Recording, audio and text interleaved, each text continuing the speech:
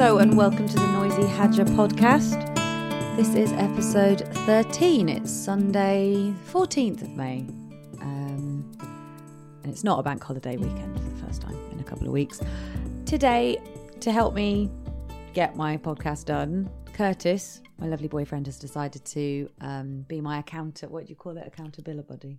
I am your I'm your accountability buddy. That's and I weird. Can't claim to have invented that phrase. Oh, for fuck's sake, is there anything you say that is original that makes me laugh?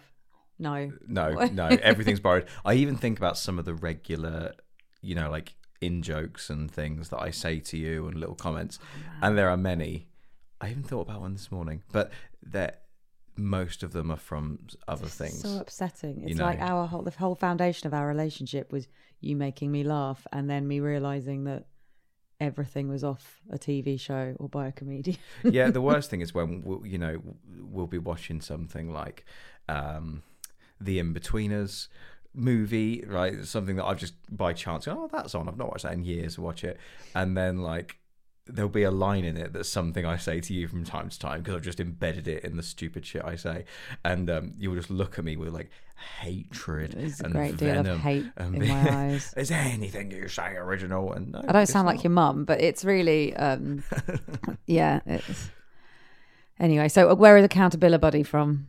Another podcast, right? So I was thinking about this, right? So it was Two Bears One Cave, which is Bert Kreischer and Tom Segura, some of my favourite American comedians. I think we'll probably talk about those today because we went to see one of them live. And Bert decided he was going to lose some weight, which is a thing he decides often. For anyone uninitiated, Bert is famously quite an overweight guy. And there was and you know how podcasts chat to the producer behind the glass, and you sometimes know who the producer is. So who's the one on Joe Rogan? He's like, young Jamie. And he chimes in with stuff. So this podcast has one of those. I forget what his name is, but the producer was also doing a bit of weight loss. Obviously, he was doing his quietly and he only chips in on the podcast a little bit. Just cracking on with it. And so let's just say his name was, I don't know, Bruce, for example. It wasn't. I'm just pulling that out of thin air. And Bert was like, Bruce, let's do it together and you can be my accountability buddy. But interestingly, they did this for 2 episodes where he'd just go, hey, accountability buddy. Mm-hmm. And then they stopped referring to it just without a trace. And I think that maybe putting 2 and 2 together, the Bruce or whatever the producer was actually called said, by the way, I don't really want to talk about be a part of this. Wow. Well, I'm just maybe I'm wrong, but it was weird that they just phased it out, and or maybe they also found that he had stolen that word from someone else. And, accountability buddy. I bet it's a thing. Maybe. Yeah. So, but I'm your accountability buddy. So you every Sunday or Bank Holiday Monday record one of these. Yes, and without really realising if there's any value to anyone listening other than just, it's more for me, we decided, isn't it? It's more to just get me, to be honest, it's therapy because I get so bored during the week and so lonely. It's so terribly lonely. I feel like you've got a lot of stuff to talk through. I have a lot of stuff to talk through, and I should start writing again, really, because I used to write and that's how it gets out of my head. Oh God, I'm so fucking narcissistic. I'm really It's all about you. It's all about me, just chatting through stuff. But I'm just hoping to raise awareness of what I'm going through in case it really touches other people's hearts and they feel less alone because of me. Yeah, I think a lot of stuff like that sometimes, sort of deep stuff, important stuff. Yeah, but what I did because you stopped doing the podcast for a bit, which is, I think, fucking understandable. I'm astonished that some people manage to put one out every week and have been doing so for 5-10 years. And I think that's where the genius is whatever people have got going on. You have to be consistent, they do it. Yeah. So what I loved the last sort of real run you had was the conversations you were having with just anybody. Just because I thought that's what I find interesting is conversation. It's great to listen to while I'm running or, while people are in the car. So I sort of like that. This sounds bad, but I like the lack of direction. I just like that. Today we're going to talk to this person. Yeah, it can be cool, but I think just in terms of creating, value.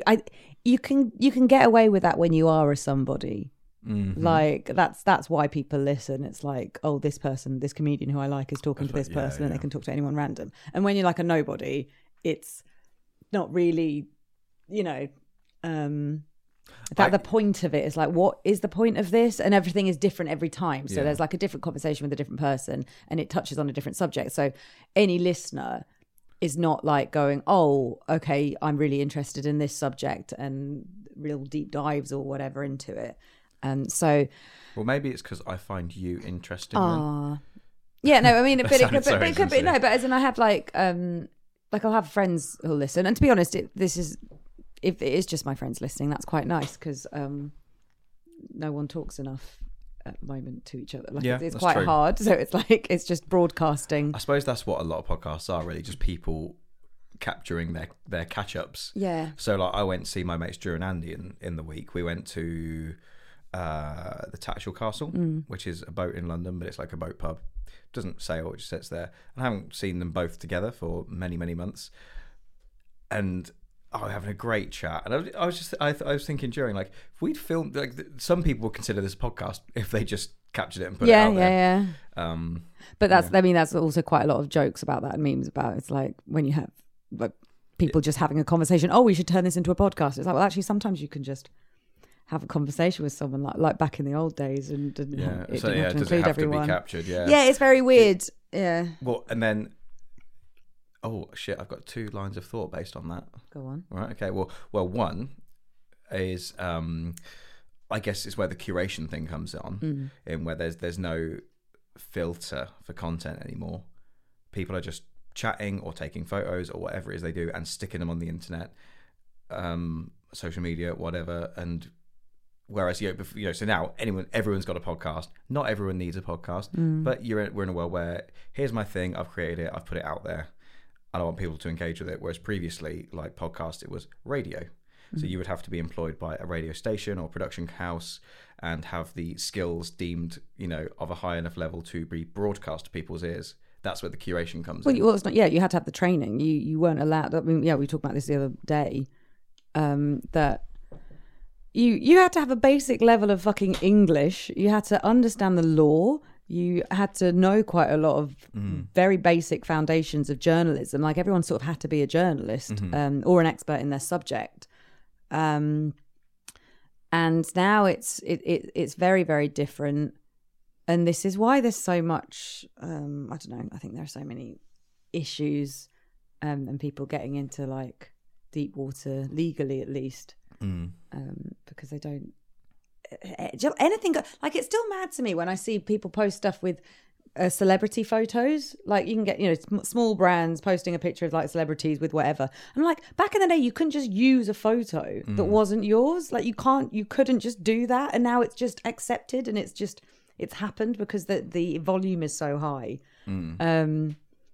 It's like 10 years ago, like posting a meme even, it's like you don't own that photo. Yeah. And if anyone who wanted to be a dick and make it a legal matter could, but it's like this weird grey area that we haven't really, the law hasn't really, no one's making those cases. Sorry, it's about no, I wonder if it's interesting, like, if you're into like, I don't know, intellectual property law or something, where it's at the minute with regards to this exponential change in how we consume content.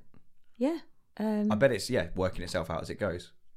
Yeah, and I think it's all down to the volume of it, and big brands are just like, okay, well, we can't do anything about it for certain things. But obviously YouTube and Facebook have made massive changes over the last few years in terms of music and all that kind of thing. They're using more technologies that can vet music and know if it's under copyright or whatever.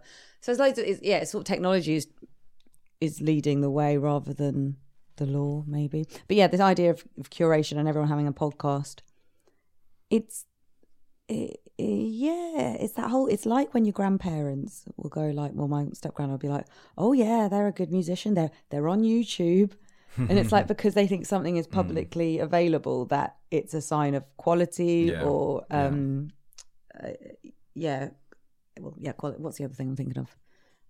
I don't know. Not status, but as in it's been accepted, like it's on the public platform, therefore it has to be good, or they have to have fans or whatever. It's like, you could, this is technology now.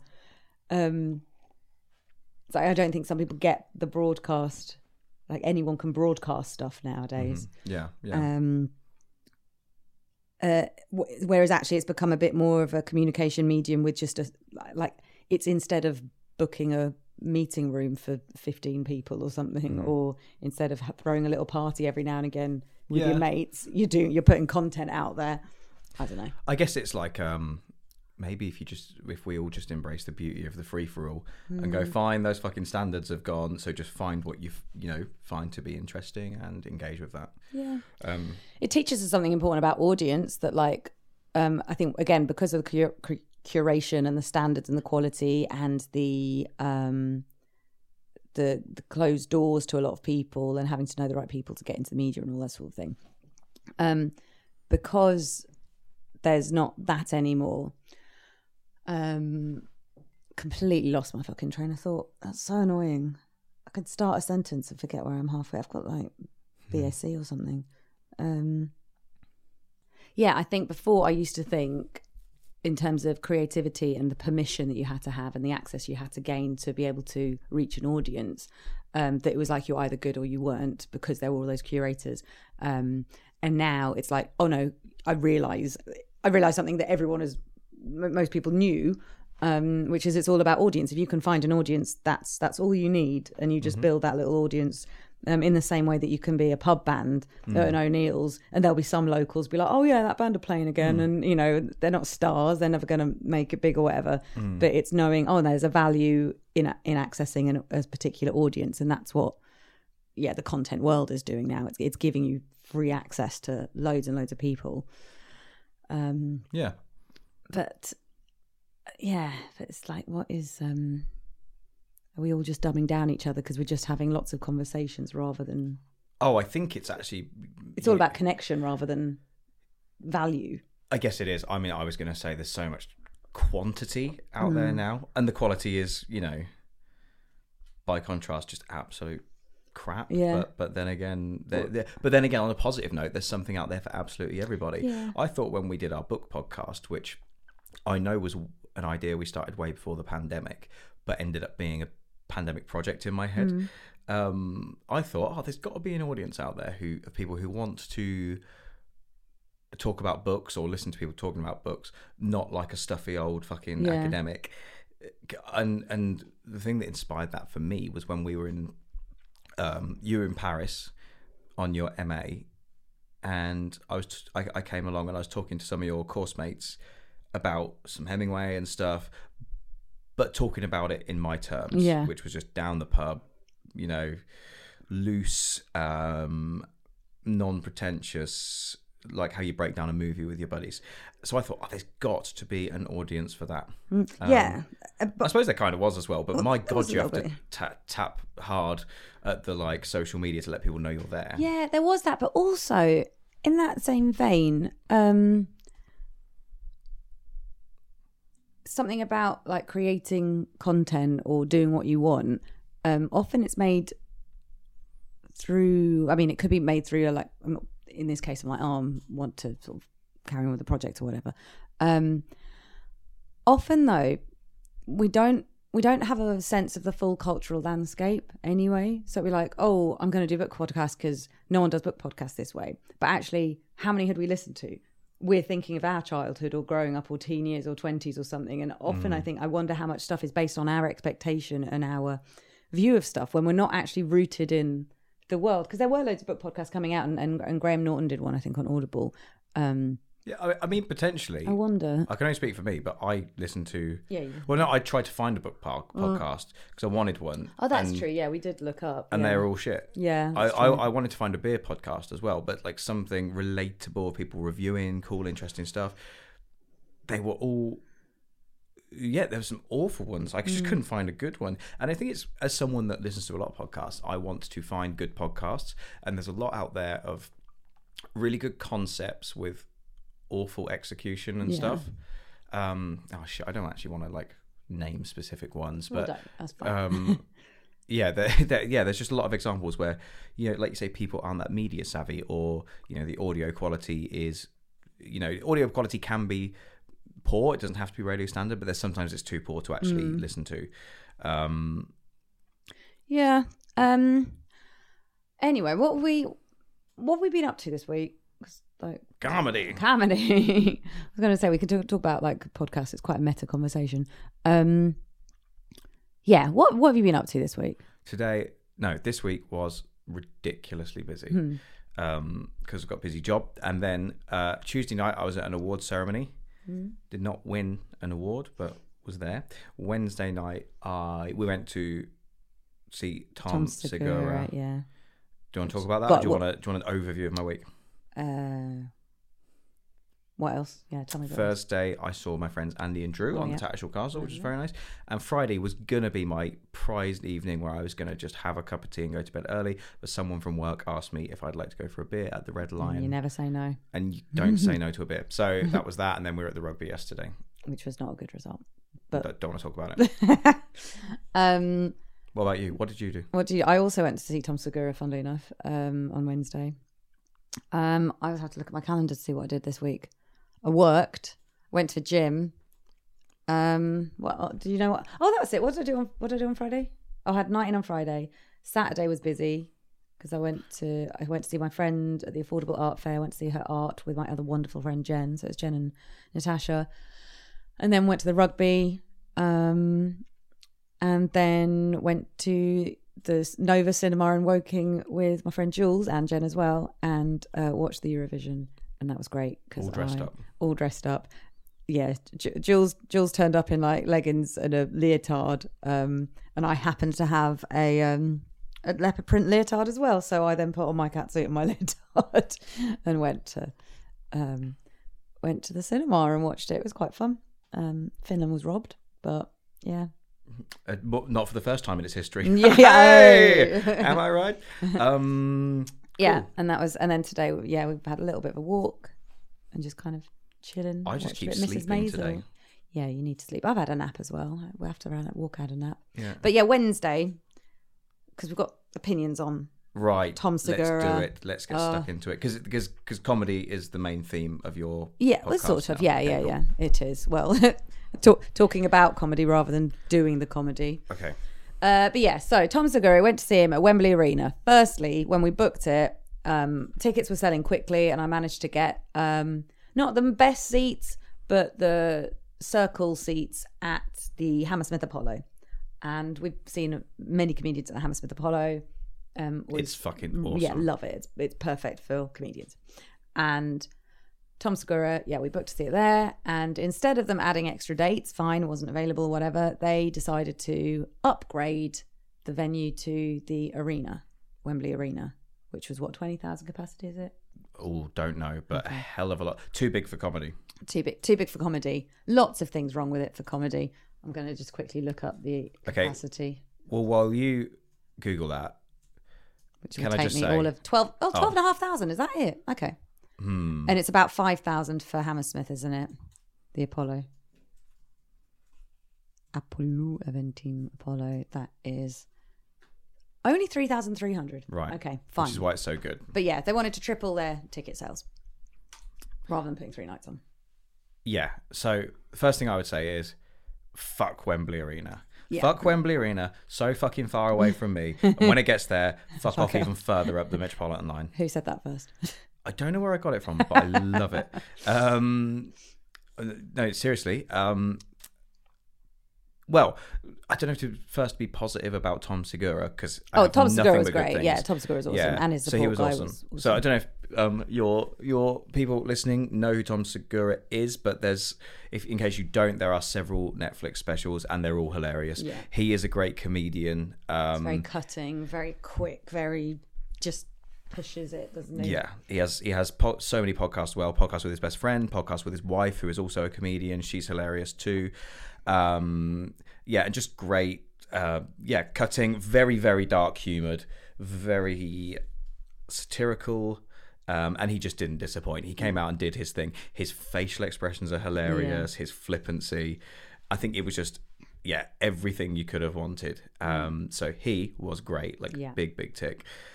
But how disappointing was that change of venue? Yeah. Because I feel like, how many have we done at I think we've done 3 at Hammersmith Apollo now together. We've done it Eliza, Bert Kreischer, and Jim Jeffries. Yeah, Jim Jeffries like bang on front row, we awesome. Were on the front row. Yeah.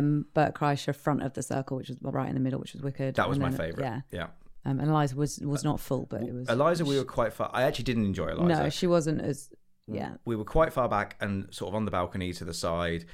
She was pregnant. She seemed to be workshopping new material, or at least not completely all in on the show. She didn't seem all in. Yeah, like, I mean, you know, there was a lot of stuff that was funny. I think there was something about a screen would have helped. Actually, I do think that for when you're in a bare stage. Yeah. Her mic kept breaking because she kept dropping it, which I don't know how her techs were like okay with that. I think she dropped it like 4 times. And I love Eliza, absolutely. Like she's incredible. Easily in my top 5 comedians. Yeah. Elder Millennial, is that the one? Elder the first Millennial. Special we watched together? That's the first one we watched, but she'd done quite a few before that. That's so good. And but that didn't work for me, that one. However, Apollo's still great. Those served 2 times. And do you know why it's awesome? Not just because, you know, it's a beautiful theatre with great seats, like a great atmosphere. You know, you walk in there and you're like, oh, we're ready for some comedy. You know, you go to the bar, you double park, you get in there, and then Wembley Arena. To fast forward to the reason we're doing this contrast, I was so profoundly aware I was in an aircraft hangar in North London. Yeah. It felt like you were basically still outside. Yeah. It felt temporary. It felt temporary. It felt really cold and stale. It actually was fairly cold. It was cold. The seating in the middle of the floor was flat. So at the Hammersmith Apollo, it's like, because it's set up to watch. Well, it's an actual theatre. Yeah, it's an actual theatre. It's staggered. So, or is that the word? Yeah, sort of rises as you go further back. Tiered, that's what I meant. Yeah, well, it's tiered, but also the seats themselves, that it's just on a slope, so that you're not just behind, not. And whereas this was, we sat down, it's like, oh, of course we can't see in front because we have heads right in front of us. Yeah, we're probably 100 metres from the stage, right? Yeah, and they didn't even stagger the seating, so you're sort of in between. No, so you are looking directly at the back of someone's head in front of you. Plastic seats as well, whereas the Apollo is like cheap, shitty cushioned things. When someone gets up, it was all wobbling. Yeah, honestly, we sound like I hate using this like easy term, but like people, like fucking young people call us Karens. We are. Like, listen to these I'm Karens. being a Karen. Fuck you, I'm a Karen. It was pretty shit in that respect, and it just felt really. It actually felt really disrespectful to your audience. And I know that's terrible, and it's nothing to do with Tom Segura. It's they want to maximize ticket sales. He's doing this massive tour. I don't know, it's 300 nights or something insane. Mm-hmm. So you can't do the extra dates. Couldn't fit in the extra dates, and obviously there was massive demand for it. But it was just. So there was the coldness of it. There was the flatness, so you couldn't actually see the stage. So I actually had to look at the screens, and we weren't so far away that we couldn't have seen him. No, had the seating been properly done. But also added to that, firstly, the food and drinks around the outside. It's such a small food and drinks area. It's like this really narrow kind of for a thing massive around arena, the edge of it. Yeah. And I know all the food and drinks are like outside of the arena, and there's loads of options there.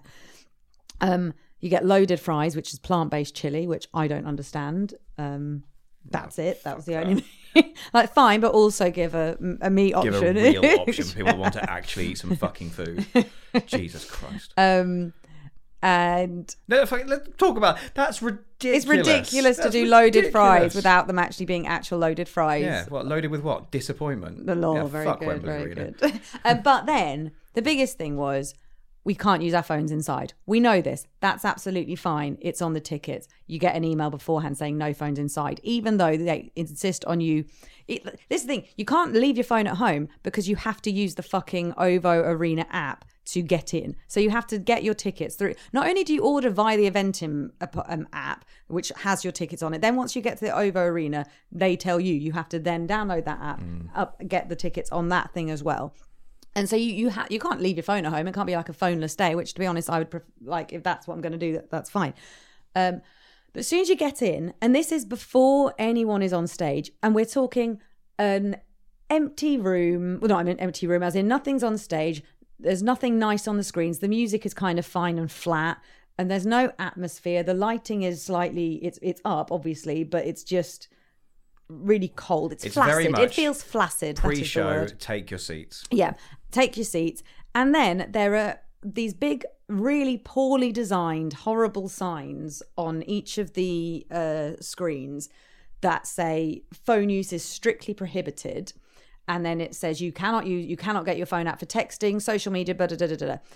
Which is actually quite confusing because it lists the specific uses you can't use your phone, but they also say if you get your phone out, if you're on your phone, you will be chucked out, and that is no warnings and no excuses kind of thing. It's like, and I did actually see people tell people, and then they did get warnings, but it was like it created this really cold, stale, horrible atmosphere, which was like, you should be so fucking lucky to even be here.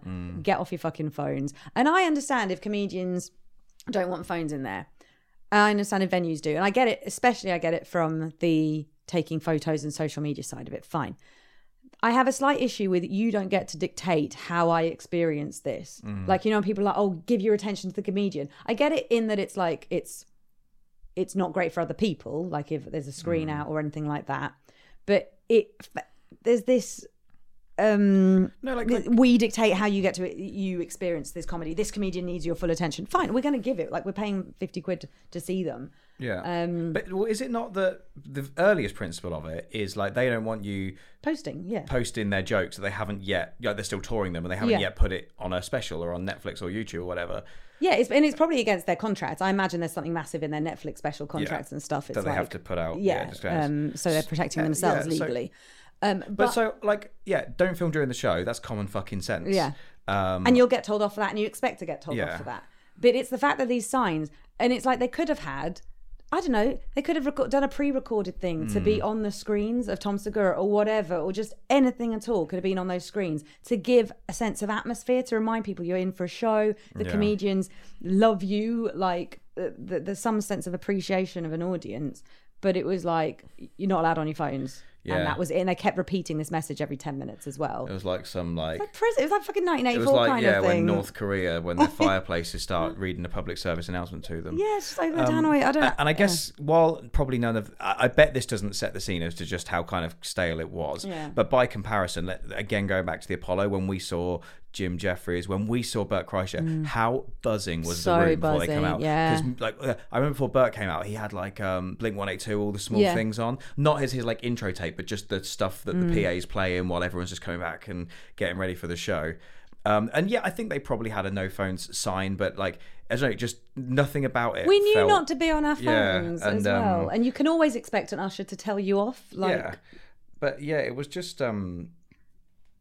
It was such a shame because still, like, and thank God Tom Segura is as good as he was. Otherwise, that would have been a terrible experience. But he was awesome. I mean, God, he did like some local satire jokes about Britain and our culture, some observation stuff. He talked about like when his mum took drugs. He talked about his friend Joey Daz trying to drug him. He did some jokes about his kids. He was awesome. So that completely rescued it. But it just left a bit of a sour taste. And I'd say if you're going to go to something at Wembley Arena, fucking don't. Like the O2 Arena is too big for comedy, but it feels like a venue. Yeah. It feels like a venue. Like an event, like you're actually going to an event. Yeah. Like nothing's better than the Apollo. The Bloomsbury Theatre was pretty cool. We saw Chris DiStefano there. Yeah, DiStefano, yeah.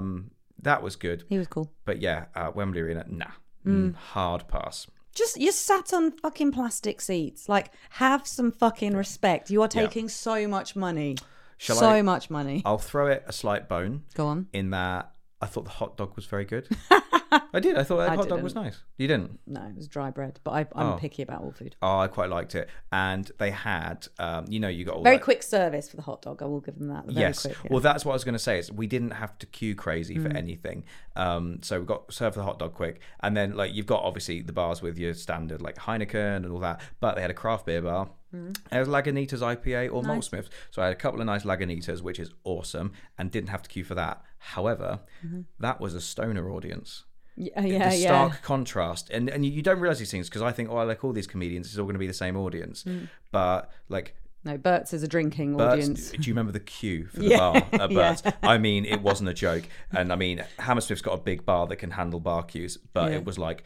It's crazy. Basically, I missed the support so I could queue, and I double parked us both because I was like, wow. Then you got told off by the support, didn't you? That was at Jim. But that's worth talking Jim about. Jeffries. So again, we were with our friends Hannah and John, who are drinkers, and again, Jim Jeffries is a drinking audience because his like material is all about booze. Even though he's not, or he's been a boozer over the years. And we had front row seats thanks to our friend John, who'd bought that in with the meet and greet and everything. And he bought out 2 comedians first, so we're kind of loaded up with drinks. And we've been at the pub all day, haven't we? We've been hammering it. It was such a good day. We did a VR gaming experience at Hammersmith, which I highly recommend. Yeah. So much fun. But yeah, so he brought out 2 guys, the second of which was this big sort of Canadian guy. He looked like Mick Foley, the wrestler, if anyone connects that reference. Big Canadian guy, really, really funny, really jolly. He was one of those, like, he wasn't doing any interaction or picking on the audience kind of thing. He's a comedian you felt very safe with. And I thought, as soon as he's wrapping up, I'm going to, because they shut the bars while the comedians are on, which I get. I thought, and bear in mind, I'm in the front row. He's standing right over the top of us. I thought, as soon as he's wrapping up, because it's my round next, I'm going to like start making my way out, which in hindsight probably was a little bit, didn't mean it to be rude, but maybe it does just look like, someone's getting up and walking during your set. Yeah. But I definitely didn't think of it that way. But in a comedy club, you're in a different sort of venue. No, and I would never do it in a comedy club. But I was just thinking, I'll just beat the mad queues to the bar, then I can get back in time with drinks for you and Hannah and John and me. And so anyway, he was wrapping up. He's going, okay, my name's, can't remember his name. My name's so-and-so. Listen to my podcast. Everybody listen to my podcast. And at that point, I'd got up and just started walking on. And he just went, except you! Go! He's actually going to the lobby right now to listen. And it's so funny because in a venue that size, you can just feel it bearing down on you. Now, I thought it was funny and I took it well. But yeah, it was like the eyes, like 3,000 or however many you just Googled eyes, all from upstairs in the stalls are all just looking down on me as I walked out. But yeah, that was really good. Yeah. What was the original point to that? I don't know. Oh yeah, but no bar queues at Tom Segura, but everybody stank of marijuana. Like when you get out of the train and everyone's clearly going to the same venue and everyone's smoking dope. Some people were just smoking spliffs inside. Yeah, it was a weed smokers audience and there was not really any bar queues. Did the early support act say something like, he was talking about marijuana, he was like, you guys call it cannabis here? It's like, yeah, but we still know, like, we still use all the words. But did he say something really weird? He pointed out like it was a cultural difference. Yeah, or something. I'm like, no, mate, we just, yeah.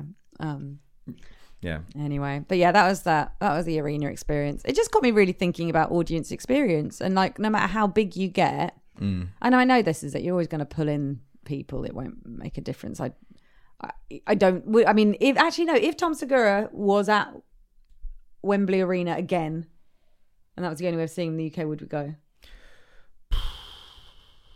I don't know. Maybe not. The only thing I would say, crane my neck, I wouldn't sit on the main floor. Yeah. Up to the sides. It was okay. Yeah. But again, Wembley Arena's too big. I've been there once before. It was to do a guitar tech job back when I did that kind of thing. I remember thinking that was awesome because I was on the stage and like, that place is huge. But yeah, sitting in the audience, it just, like I say, and the size of it was probably similar size to the O2 Arena. And again, O2's like 20,000. I saw the O2 Arena. Well, I've been to many things there where I've been at the front, at the side, at the back, whatever.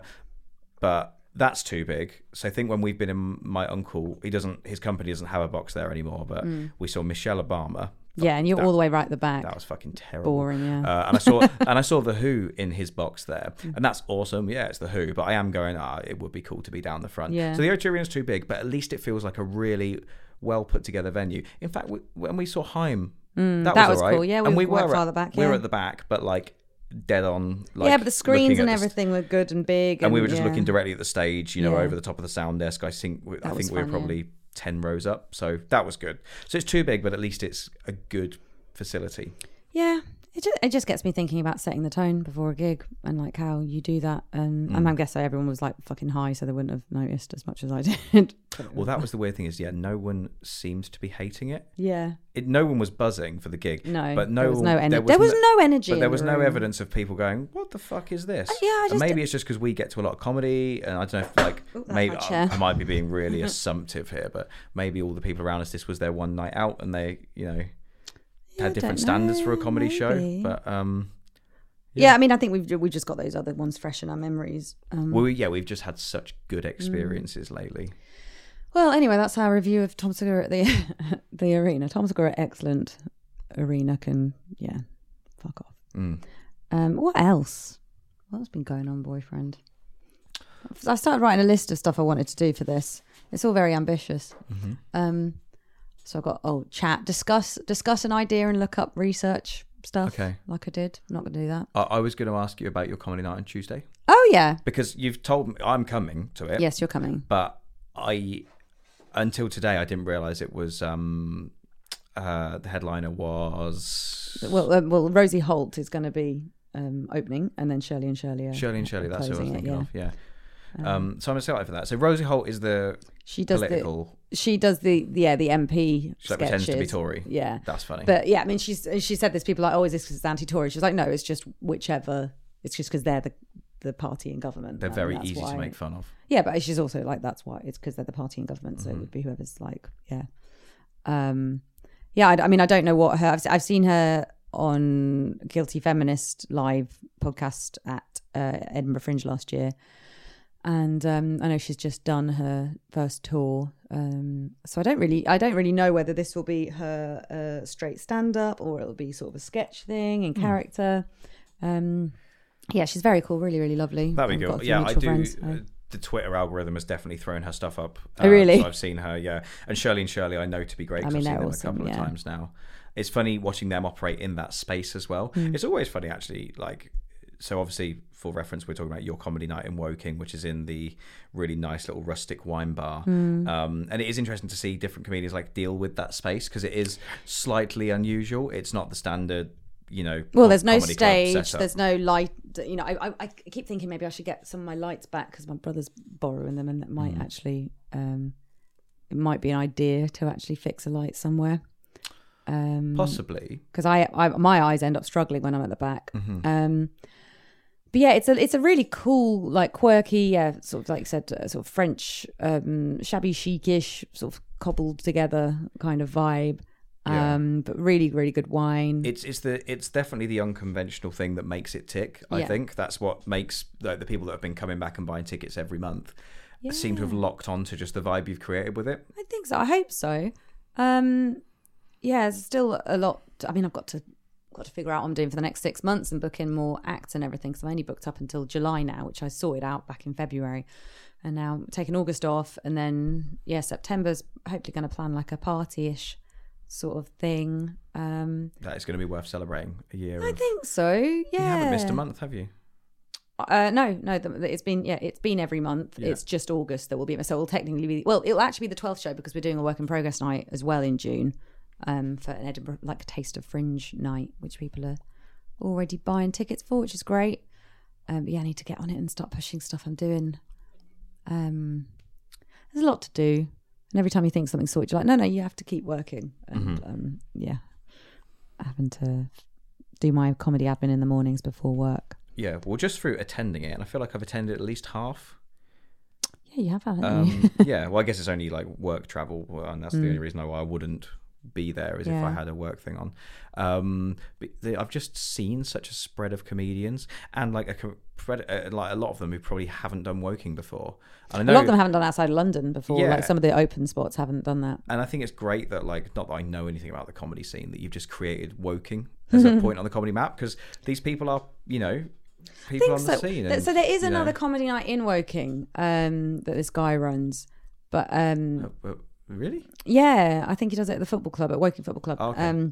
Which is miles from here, to be fair. Is it? It's far. It's far. Okay. It's like the other side of the station, and then some.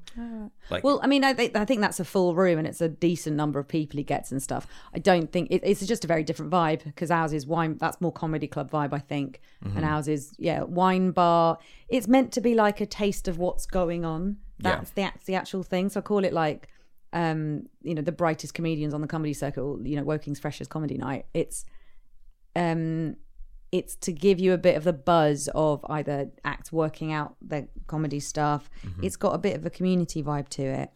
But I don't know whether that's just I never take something completely seriously and never see it in a sort of glitzy, not glitz and glamour, like in the kind of a finished product way. But I sort of like that it gives you that sense of all those nights that we've been to. Like the open mic nights and the small comedy places, the places above a pub and everything. Oh, there's some weird and wonderful ones, aren't there? Like I like the one we've done a lot, Vauxhall, Stockwell, the one in Stockwell. Yeah, Cavendish Arms, Cavendish Arms, Legends. Which is like a burlesque kind of stage. It's like set up for cabaret style. Cabaret. Sorry, that's cabaret, the word I'm looking for. I have not done my burlesque there yet. No. And Farrah's is really good. Farrah's is awesome. Pint size in Islington, our old neck of the woods. Yeah, in Angel. I think so. It's two a month there now. What's it above? That is a great. But the Alpaca is a magnificent pub on the Essex Road. Yeah, Farrah's a great compare. She does your great compare and great comics. And I guess it's not just a comedy night, is it? They like someone gets up with a ukulele. It's technically it's a pre-planned open mic night, so yeah, people sign up ahead of it. But that's always good. It's another reason to miss London. Getting momentum to get into London to get booked on nights is just. Because the one thing with comedy nights is you want to go there first, really, just to get a sense of the room, say hello to the compere or whoever's running the night, and then they can maybe book you on or whatever. But when you're sort of going in blind and you're just constantly emailing people, it's a bit hard. Yeah, and I would have thought, it's hard. Be amazed at like the amount of stuff I just haven't had responses to, and I'm like, I think my solo theatre clip is decent enough to get me a slot. It's really good. I guess there's so many people in the inbox, aren't they? And I remember it was the same when I'll refer to when I was at uni and had a kind of band that we just kind of take anything as long as it was a gig in London, because like when your lecturers at uni going, make sure you're out there playing, you never know who's going to be. You never know who's going to be. I'm like, the fucking A&R from Sony just drops into some toilet in Kilburn. But no, they fucking don't. However, we had some very, very good and fun times, and you meet a lot of great other musicians. Yeah, well, you just have to do it, don't you? You just have to be there. You literally have to be around where everyone else is. Yeah. And that's how I got singing gigs, that's how...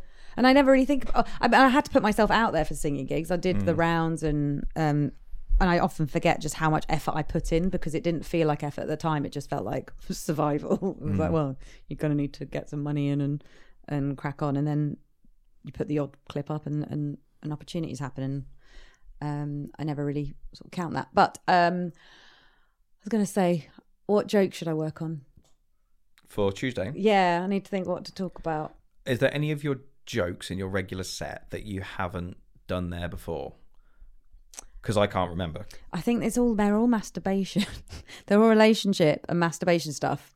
And you criticise people for doing masturbation jokes. Not masturbating me. What am I saying? Masturbate? They're not masturbation jokes. I don't do masturbation jokes. No. So what are you referring to? Hand job jokes. That's what I mean. That is a masturbation joke. Yeah, but it's not me. It's different. Okay. Yeah. Anyway. Have you done that in Cella Magnifique? Was I there? I don't think I went full hand job. I think I went on one bit, and it's not really the right crowd for I was going to say, that's the one thing about this Woking night that I noticed a couple of I wouldn't say anyone's really died on stage there, but they have definitely the more vulgar comedians. You can feel the room tensing up a little bit. Because it's an early night, and I do think, and actually Judy Carter's book that you bought me, she talks about be clean. You have to be able to do clean stuff. Yeah. Especially if you want, like, to get more gigs, to do TV or whatever, you have to show that you can do clean stuff. So I wonder whether to actually be a bit more, like, curate a bit better and actually say clean material for the first until at least 8:30. Yeah, or that's something. Fair. Can I have some advice on that? I don't think it happens often enough to warrant, because I think if you do that just puts a weird expectation on the gig. No. Some comedians ask. They're like, "Oh, what's the vibe?" And so I might be like, "Actually, you know what? Stick on the cleaner side." But it's hard to know as well, because some people can do dirty jokes and it's fine, it works. It's just the angle they have in. It's something. You need to make it not seem like I'm just trying to shock you, or I'm like, if you build up, if you spent 20 minutes doing really good, solid, cleanish comedy, and then in the 25th minute, or, whatever, the first half, you're keeping it solid and clean. And then afterwards, you can do a dirty joke or whatever, or be really vulgar. People know you've got the chops already. Yeah. And they know you're not just trying to say stuff that you think is shocking. And I do think a lot of comedians do that.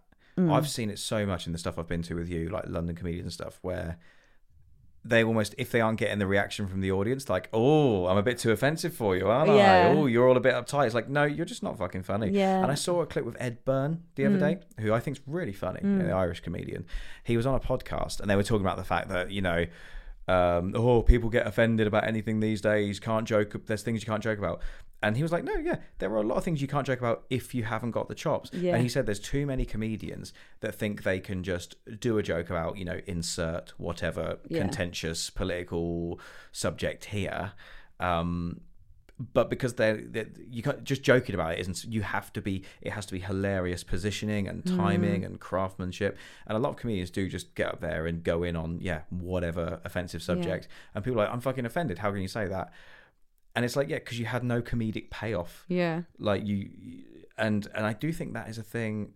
Again, I don't really want to start saying examples. We have to show you're on the right side of it as well. That you're. Yeah, I mean, it's just that thing of you're not trying to be offensive. Like, like your aim as a comedian shouldn't be to try to be offensive. Exactly, you might be like, oh, I want to play with discomfort, or I want to, push boundaries on, like Tom Segura or whatever. The stuff he says is like he really goes there. But there's a build up to it, and there's a payoff, and there's like he's got the little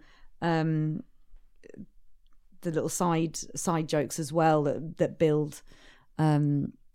That the build a fuller picture. And like there was that. I'll try not to be too specific, but I remember there was the guy. One of the last times I was there, I think he was first on, which obviously probably didn't help it because it's now getting like it's lighter in the evening, so it wasn't like a dark room. Felt late at night vibes, and he got up. And I think stuff, sorry, wasn't it? I remember he talked about like his asshole and stuff really quickly. But like the front table were older people. Yeah. Like I mean old people. But they weren't. They didn't seem like stuffy old people. They seemed like people that were up for a night of comedy. But because they weren't laughing, he then went straight and like did a joke that was a bit uncomfortable about them like going to be dead soon or some shit. And again, it's too much of a small room for those jokes to really feel. I genuinely have this with them because when I see really good MCs, they're able to take the piss out of their audience, but in a I'm on your side way, and they go for that really cutting comment that gets the laugh, and that the people who are getting the cutting comment are kind of okay with it. It's like, but I bump into some of these people in town. You know what I mean? It's like I don't want them to. If I've seen someone 3 or 4 times and I make a comment, it's not. It could be based more on like, oh yeah, this is something I've observed of you for a few times. Then I'm going to bump into you outside Marciano's or something. It needs to be good natured, or at least not just outright. You're just because that room is so intimate. So someone doing audience play could just, you're just being a twat to someone 5 feet away, but you've got a microphone. And you can feel it's uncomfortable when people get that slightly wrong. Some people get it really right, and I think you've got. Sorry, I'm going to cough and just move the mic. Some people get that you know how to interact with that room, so it works really well. Just about. I genuinely think I'm always better after the night's finished and I'm going around talking to people. Then I'm really fucking funny. Like then I'm literally talking to them and they're just laughing. I'm like, oh yeah, this is what I can't. Like the quiz element where you dish out chocolates and get people to sing the next line, and that's actually because it's so weird. It's really. Again, it's really British actually. It's very British. Yeah. It's a bit weird. It's a fun. Vittorio Angeloni, he was like, I don't know what the fuck to make of this. He was just like, what the hell is this? Because he's a very serious comedian. Is he coming back? I don't think so. Probably not after that. He was very funny. He was great, yeah. No, he's going on to way bigger and better things. But he... it was quite funny seeing him watching it. It was like, what is this madness going on? But for me, I'm like, what am I trying to do? Because I want to put on a good night for people. And... I do find it easy. I find it easy to do the singing thing. I find it easy to do the friendly, funny thing, the friendly, nice thing. But I'm not working hard enough at actually making it funny and making the jokes and pushing myself there. So it's a bit of a hard balance to be had. Anyway, so Tuesday, I don't know what joke. We need to make some food at some point. I can't even think of any jokes at the moment, to be honest. I've got my Soho set. I've done my Botox song. The stuff I did for my Funny Women thing, because I had like 10 minutes of material that I tested out, and then I did 5 minutes of it last year. I can't see how to fit it into MCing, because it's all talking about like the glass ceiling and like because I have one bit about women. I grew up thinking women could sleep their way to the top, but how? Like no one's sure. Like how do I do that? But it's funnier. Well, but couldn't you just start doing hi, okay, right, this evening's a night in Woking, we're gonna do some comedy and we have 4 great comedians. I want to talk to you about glass ceilings. Can you not just go straight in on it? I know how to do it. I just I don't. Those couple of times where, like I say, I know you've not felt How dare that you? comfortable. I've just been willing you to go into a routine. Yeah, but I just forget it. I swear to God, I forget them. I need to do more comedy virgins, to be honest. I might, like, comedy virgins is such a safe space. I might as well like go there and just read off my notes. Yeah, just try shit. Yeah. So I was chatting to Mark Zucchino, who is the comedy nerd, and he has this cool podcast called Comedy in a Nutshell. Anyway, chat to him. I thought that was quite good. And yeah, he was like, "What's your best gig?" I was like, "Probably the fourth one I ever did." No, your best one I would say was Soho Theatre. Yeah, no, that was the more polished one. Really good. And it was such a nice celebration because that's obviously like your venue. A big place that's your place where you've hung out and you've one day solo show there. One day I need to fucking book that in. Yeah, it's such a great place. Right, I've done it. I know this hasn't been a very long and haven't got into the depths of stuff, but in summary, don't go to Over Arena. By the time we publish this, it'll be sponsored by something else. These fucking venues, honestly, they're like kind of. Yeah. Like I object to Aventim Apollo. It's like it's the Hammersmith Apollo. Oh, you know what? I wanted to see what my screen time was. Okay. Do you want me to just chat while you go and get your phone? Which is a good sign. It's a good sign that my phone wasn't right next to me. Right, guess. Oh, there we go. Guess my phone time. Average daily screen time. For what? Like last week? For last week, yeah. 9 hours 40. 9 hours a day. Yeah. It was actually 6 hours and 11 minutes a day, so still horrific, but a lot better than that's still a lot of life, yeah, isn't it? That's like when you say to someone, "Guess how much we paid in London for 2 cocktails," and you go, £70. Yeah. They go, "No, it was 45." But yeah, it's still a lot. Well, last week was 7 hours and 20, so it's gone down 16%. So well done me. But does that include work stuff and like having the maps on when you're in the car or stuff like that? Friday the 5th of May was 10 hours and 8 minutes, and 6 hours and 24 of that was on social. Yeah, that is a lot. I was trying to do something on TikTok. I think I was posting something on TikTok and then I got bored of it. But then 3 hours on TikTok it makes me feel sick. I've got worse lately. Yeah, you have actually. And I hate that. I do try. So I read this morning while you and your friend Jules were in the living room. Yeah, but I'm struggling. I used to love reading, and I used to not really want to look at bullshit on my phone. I'd kind of check in on Twitter a few times a day to get what the headlines of interest to me are. But it wasn't like a doom scroller, and I do it now. Yeah. And I've got to fucking break that cycle. But honestly, I don't know if it helps that I was reading a John Ronson book. That was just not really engaging me. So I picked up Stephen Zweig, Travel. And again, I'm like, I think I just need to read more stupid books. Bad though, isn't it? I'm really worried about my brain. Yeah. Like we were talking about before, we're going to be the first generation of severe neurological disorders by the time we're 55. Absolutely.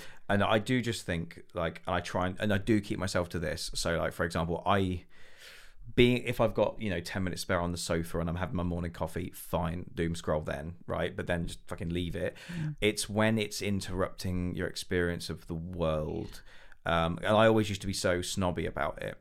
So I still think let's say it's probably too late, but let's say we were going to go and watch a movie in the living room before we go to bed. It's 8:20.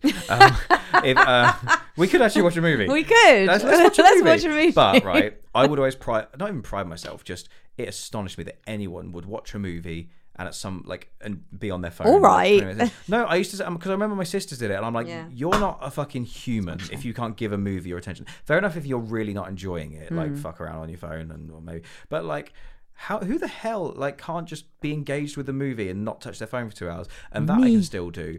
But I used to, but times when I'm now I used to like a train journey, even if I didn't have music in my ears, because I do think music, like trains were a great time to listen to music and just look out the window. And I still do that. But I reckon if I was on that train from Woking into London right now, I'd stick some music or a podcast on, and I bet you I'd be checking shit. And I don't need to be something checking has stuff. to change. It has to change. I'm worried now. I know I keep saying this, and we might say it's ADHD or I'm tired or whatever, but no, I'm worse at remembering what I was going to say. My vocabulary has gone down. My attention is obviously terrible.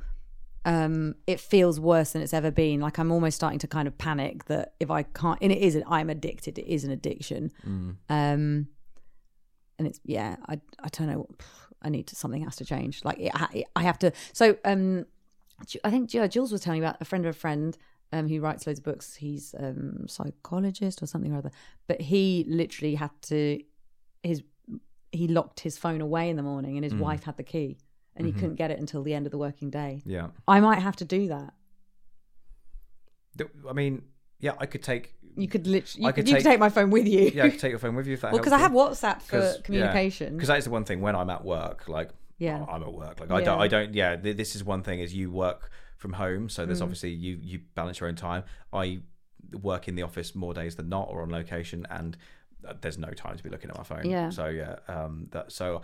It's not so bad then. It's more the fact that the time for me, I've made this about me again.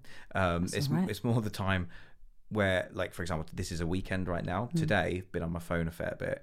I could have been reading. I could have been doing anything else. Could have been putting up the patio chairs. Yeah, sorry about that. Yeah, I could have been doing anything to enrich my experience of the fucking world. Because also, what are you digesting? Yeah, crap. Absolute crap. It is absolute. It's connection nonsense. though. I think it's weird. We are like, to try and feel more connected and less lonely, we are on our phones more. And the irony of that is it makes us more disconnected and more lonely and more disconnected from our actual immediate surroundings and immediate people. Yeah.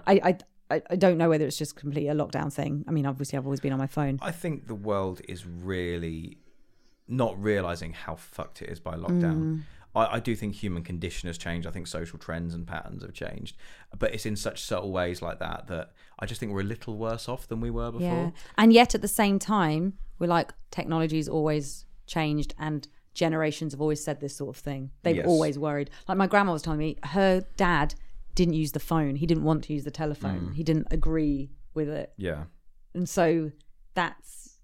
Yeah, so it's all relative, isn't it? But there's something about screens. Like we know the effect that blue light has on our... Yeah, do you know, now it's like, it's AI actually like proactively with the goal of keeping us locked in on that. Yeah. And, you know, and engaging as much as possible, because the more you do that, the more they collect our data, the more they can sell to us. Like, there's, you know, and it's not as linear as that. But let's go to bed depressed tonight. Yeah, but this is what motivates me to go the other way, because I always was so naturally the other way to it. Yeah, you were. I mean, we used to, when we used to text and stuff, you weren't always on your phone. Yeah, and to the point actually where like, you like say we were WhatsApping back and forth, you know, if I was like on a tour and you were back home or something. One, whenever I text you and like the blue ticks will go blue so quickly, I'll be like, they shouldn't be going blue that quick. You shouldn't have your phone in your hand ready. Maybe you're the reason I'm addicted. But then when like, yeah, maybe I'm just so engaging. But then like I'd still be typing some shit and like you'd be typing. I'd be like thinking, stop typing. I'm not done yet. Like, let me say my shit, then you say your shit. Wow, this is some real early relationship resentment coming out here. No, it's not. Fine. Because I'm sorry. I was so enthusiastic. No, I think it's brilliant. But do you know what I mean though? They're like, all for you as well, because I know how incredible your brain is. Yes, that's the word. Not mental. But how like you seem like someone that shouldn't be on their phone because you're so interesting. Hey, I learn everything I know from TV. And now I'm just learning everything I know from my phone. Well, this sounds like you're mentally set to buck the trend. Yeah. But you know, I'm actually gonna.